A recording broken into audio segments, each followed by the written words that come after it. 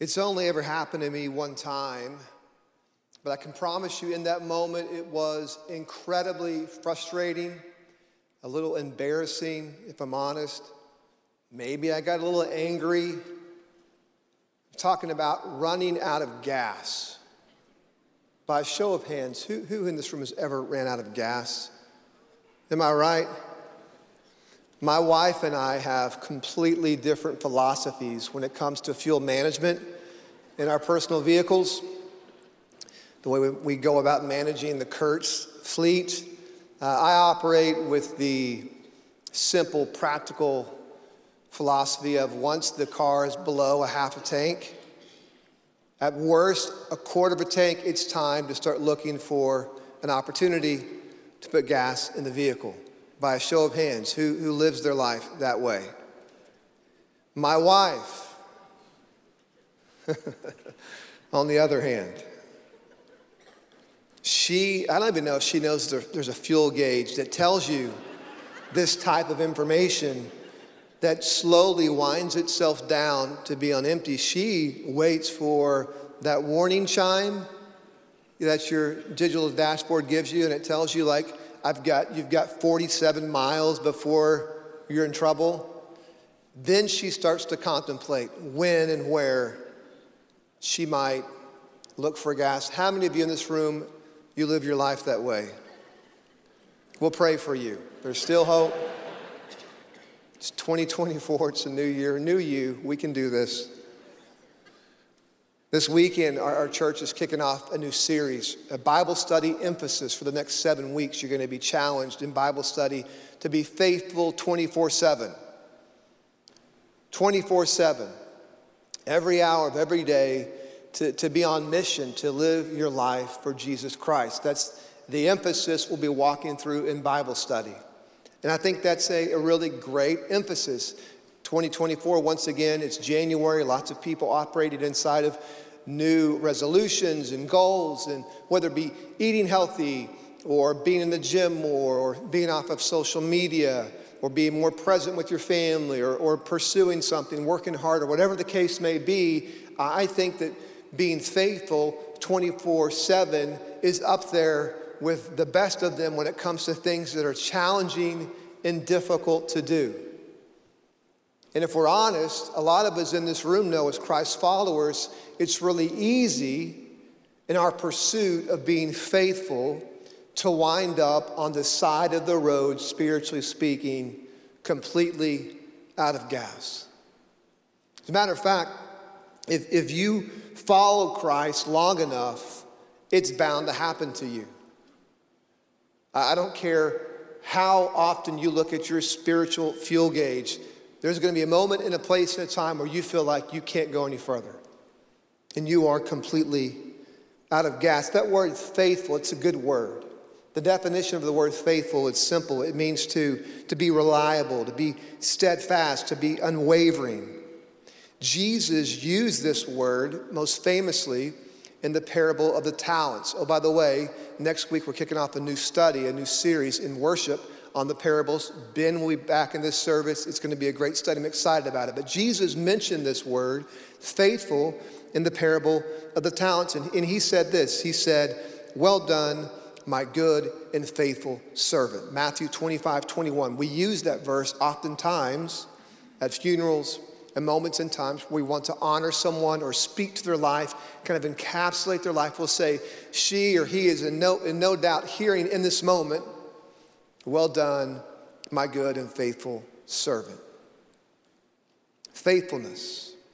To be faithful, to live a life that's faithful. Can we all just agree that's a really great goal?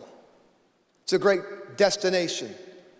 As we look to this new year and we talk about things we want to improve, I think it'd be great if we all would say, that's a goal that I have for my life, to be more faithful spiritually speaking. But today, I want to talk to us about the fuel for faithfulness, because if that is indeed an endeavor, if that is indeed a goal that we have for our life, how in the world do we stay on that path? How in the world do we stay consistent in that pursuit? How in the world do we keep from running out of that spiritual fuel. And so I want you to open up, if you would, I want you to open your Bibles with me to Luke chapter 5. Luke chapter 5, going to be kind of through verses 1 through 16. Before we look at this, can I pray for us? Can we pray together, church? Father, thank you for an opportunity to gather together in community today. I pray that you would use this time to speak to us, to challenge us, maybe even to change us. God, help your word to take up root in our heart and show up in our life. We ask all these things in Christ's name, amen. A little bit of context here about Luke chapter 5, so you just know what's going on. You read in Luke chapter 4, Jesus' public ministry begins. We start to get a really clear picture in Luke's account of his life, of who Jesus is, what he's came to do. We start to read about his heart, the love that he has, the goodness and the grace that he has. We start to see his power. We start to understand and bump into his sovereignty. So we're starting to understand who Jesus is. We pick up in Luke chapter 5 with more of that. And what always strikes me when I read the Gospels is how consumed Jesus was with his mission. Talk about faithfulness. How faithful he was to the mission that God had called him to. Faithfulness 24/7. You can't miss it when you read about the life of Christ. Just look in these first 14 verses. Let me kind of paraphrase here. Luke chapter 5, the first 14 verses. Let me just kind of walk you through these different chunks. Once again, talking about being faithful 24/7. Verses 1 through 4, Jesus stands or gets in, sets in Simon Peter's boat and begins to teach the crowd. He's given this beautiful message. He's teaching God's word. Verses 5 through 7, Jesus performs a miracle commonly referred to as the miraculous catch. Remember, he tells the disciples, tells Peter, hey, put your nets back in the water. They say, Jesus, we've been fishing all night long. We haven't caught anything. They do it. They catch a tremendous amount of fish. That's verses 5 through 7. Then picking up in verse 8 through 11, Jesus calls Simon Peter. He calls Peter to be one of his disciples. And then verses 12 through 14, Jesus heals a man of leprosy. So just in these first 14 verses, just from one chapter, and by the way, you could pick any chapter from any one of the Gospels and this same thing, you will see the same rhythm in the life of Christ. 24/7, being on mission, being faithful to follow what God had called him to. But what was the result of this faithfulness? What began to happen in the life of Christ? And here we are, just a chapter and some change into the public ministry of Christ. And what we're going to see is super apparent. But what happens in our lives? As we seek to be faithful 24/7, as we seek to pursue the things that God has called us to, as we seek to live for him, what happens to us is what happens to Christ. Look at verse 15 in Luke chapter 5. It says this, but the news about him was spreading even farther, and large crowds were gathering to hear him and to be healed of their sicknesses. During this time in Galilee, probably 3 million people, a large group of people in this area. So potentially thousands upon thousands of people were in this crowd. Look back at verse 1 of 15. What does it say? Verse 1. It says, the crowd was pressing around him, physically pressing him. So much so that Jesus had to get into Peter's boat. They had pressed Jesus to the edge of the water. He gets in Peter's boat so that he can teach the crowd. They were literally on top of him. As Jesus began to live out the mission that God has called him to, as we begin to live out what God has called us to as faithful followers of Christ, the pursuit of faithfulness comes with pressure to perform, provide, and please. That's what happens in verse 15. They were so on top of him. Their demands were so great. And oh, by the way, some people in the crowd that day wanted another miracle. They'd heard about Jesus and his miracles. They showed up. Hey, do something for us, Jesus. Some people came with someone who was sick in their family, or they themselves were sick, and they wanted Jesus to be healed. Some people in the crowd wanted him to be king. They wanted him to overthrow the oppressive Roman government. They wanted him to be king. Everyone had their own agenda about what they wanted from Jesus. And he started to sense this pressure to provide, perform, or to please the crowd. What about you in your life? As you are faithful to what God has called you to, if you're a Christian, do you have any pressure in your life? Mom, dad, husband, wife. I mean, truly, if God calls us to be faithful with the whole of our lives, we don't get to compartmentalize our faith. So if we're called to be faithful with all of it, and endeavor to be faithful 24 hours a day, 7 days a week in all areas of our life, do you have any pressure as a Christian mom or dad or husband, wife, businessman, businesswoman, leader? How about a student? Is there any pressure in your life? I wonder, just by a show of hands, if we're honest, how many of you in this room this morning would say, I feel pressure in my life in some area, some way, shape, or form? Demands, quotas, deadlines, grades, relationships, all these things that are in our lives that we're called to be faithful in. And then you add on top of all those things, the practical areas of our life, you add in the spiritual component if we're a Christian. And trying to be consistent and faithful in that area of our life. To be faithful in community, to come and worship on the weekends, to get connected to Bible study, to be consistent in God's word. It's a whole other layer of pressure.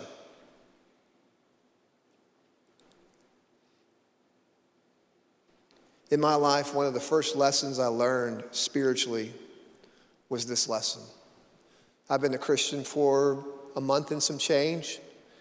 I was working myself out of drug and alcohol abuse. I was trying to get rid of certain relationships and friends in my life and pursue new friends and relationships. I was definitely trying to put certain substances and abuses behind me and pursue new things that God had called me to. I was trying to make things right with my family and make things right with myself. I was trying to be obedient to what I knew God was calling me to, and I began to read God's word, and I was trying to figure all that out. And I got to a place about a month in my faith where I just said, this is too much.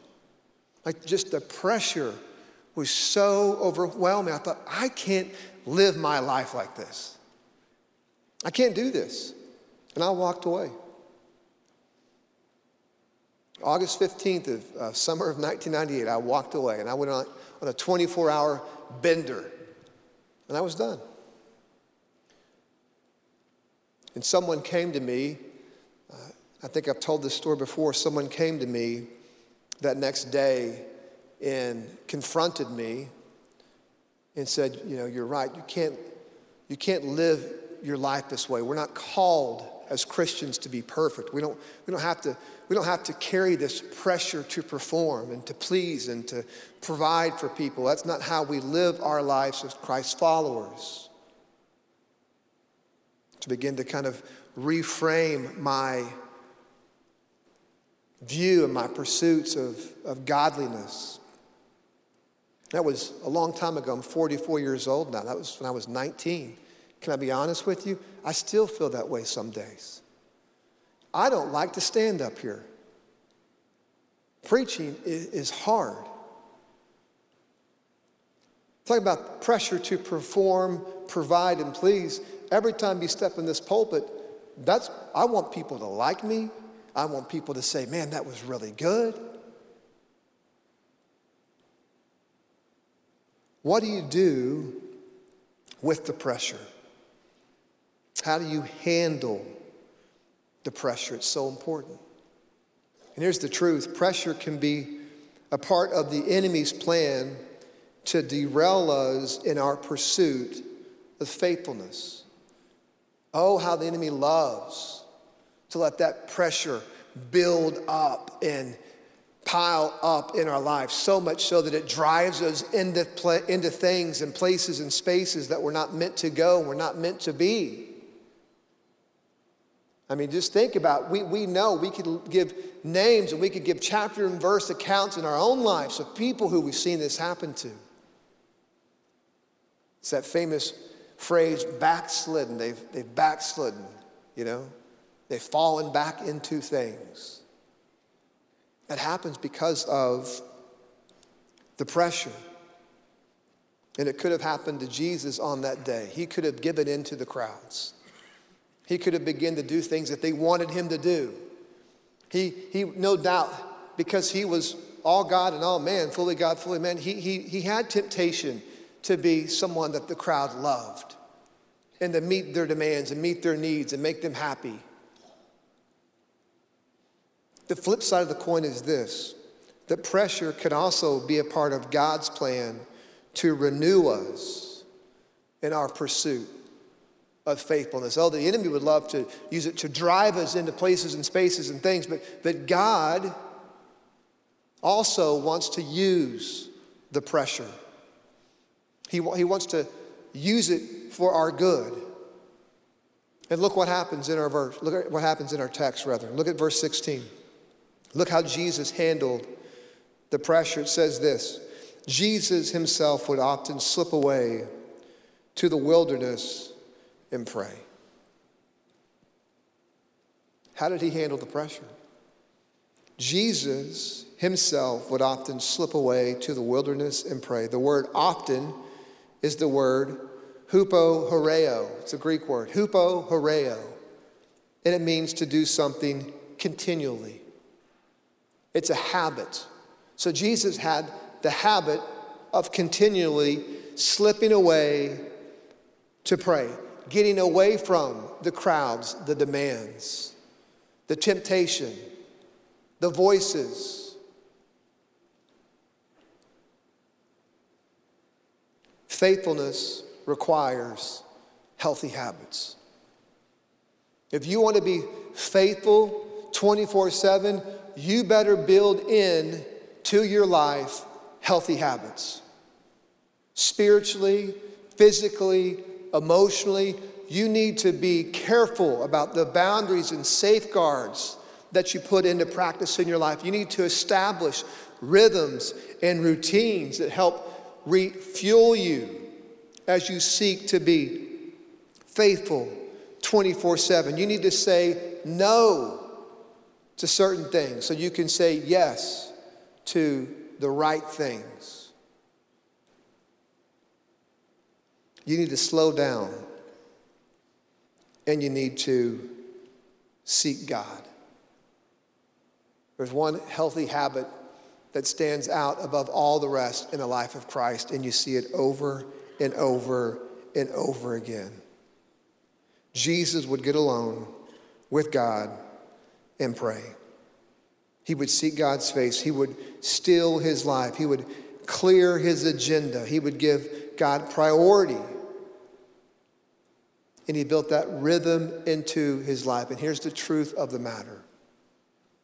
Worship is the fuel for faithfulness.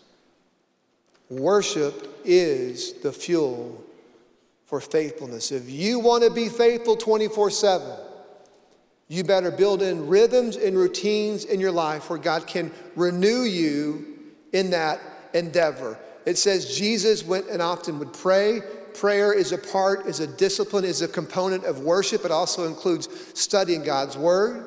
It also includes songs of praise. It's all of it. Jesus, in order to be refueled in his pursuit of being faithful to what God had called him to, would spend time worshiping God. And that's both public and private. Every weekend, these doors are open, and there's a lot of doors that lead into this room. And these doors are open so you can come in, take place in worship, walk out of here and be renewed and refueled in your pursuit of being faithful to what God has called you to. Friends, Christ followers, brothers and sisters, we are supposed to be consistent in coming together. It's not something we get to think about or should say, you know what, it's Sunday, what do you think? Can we squeeze it in? We're going to be out of town. Should we, might we, ought we? No.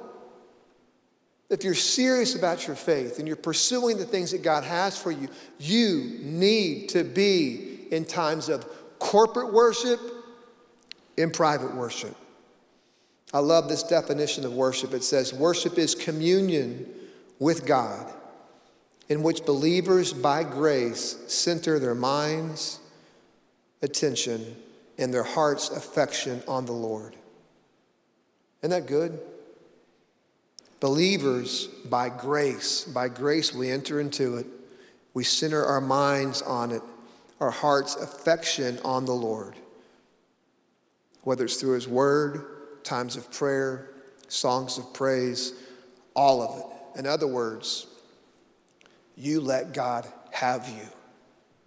That's what worship is. You let God have you.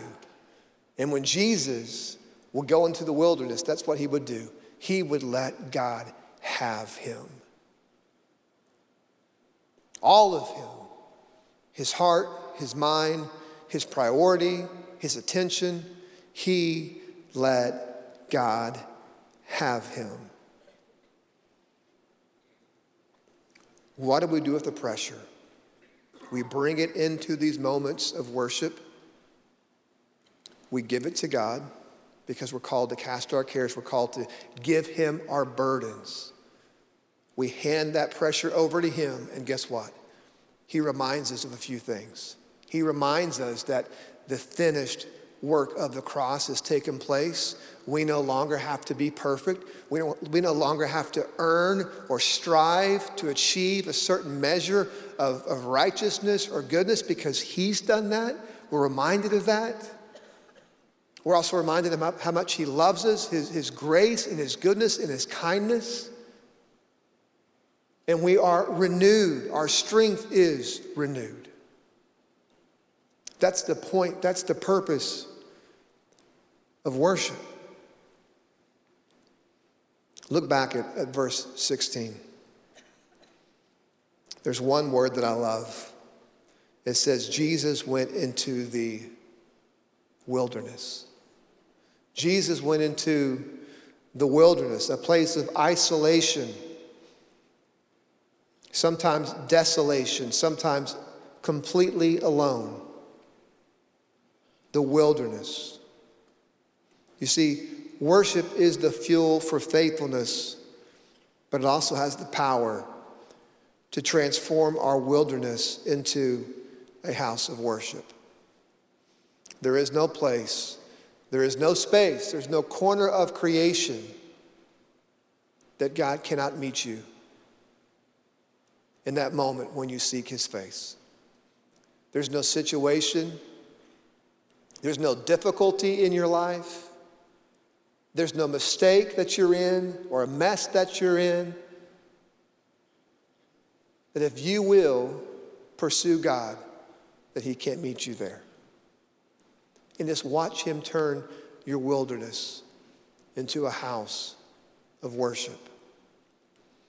Howard Rutledge, his picture is on the screen. Howard Rutledge was a Navy pilot. He was shot down in 1965 over Vietnam. He parachuted into a small village. And as his feet hit the ground, he was attacked, he was captured, and he was imprisoned. For the next 7 years, Howard Rutledge was a prisoner of war in Vietnam. He endured brutal treatment. Most days, He was fed a bowl of rotting soup with a chunk of pig fat, hair and skin still attached. He said that there were rats as big as cats and spiders as big as your fist all around his prison. Many days he was shackled in these excruciating positions and sometimes left for days in his own waste. He was asked, how in the world were you able to survive? 7 years later, he was released. He was rescued. He was asked, how in the world were you able to survive and endure all of that? He said, at this point in my life, I was not a Christian. I was not a Christ follower. I was not faithful to God. He said, it took prison to show me how empty life is without God. He said, in those moments, the best I could, I would try to recall certain portions of scripture I'd heard in passing or heard maybe as a kid, but honestly, I just knew a few words here and there. He said, as the camp filled up, other prisoners came in. He said, we created our own secret language. We would use the tapping on the wall or the shuffling of our feet or the rhythm of a broom being swept to communicate through this secret code to each other in the prison camp.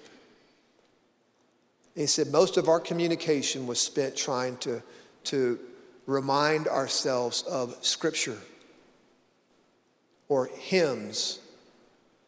And we put all of this information together. He said the favorite verse that we had, the whole camp, favorite verse was, for God so loved the world that he gave his only son, that whoever believes in him will not perish, but will have eternal life. He said that was the verse that fueled us to be faithful. Can I tell you something? Howard Rutledge landed in that POW camp and he was not a believer. He was rescued before he was rescued. Did you get it? He was rescued before he was rescued. He said, my faith, my newfound faith in Jesus Christ. He wrote a book called In the Hands of Thy Enemies about his experience. He said, my newfound faith in Jesus Christ is what kept me alive and gave me purpose in the hands of my enemies.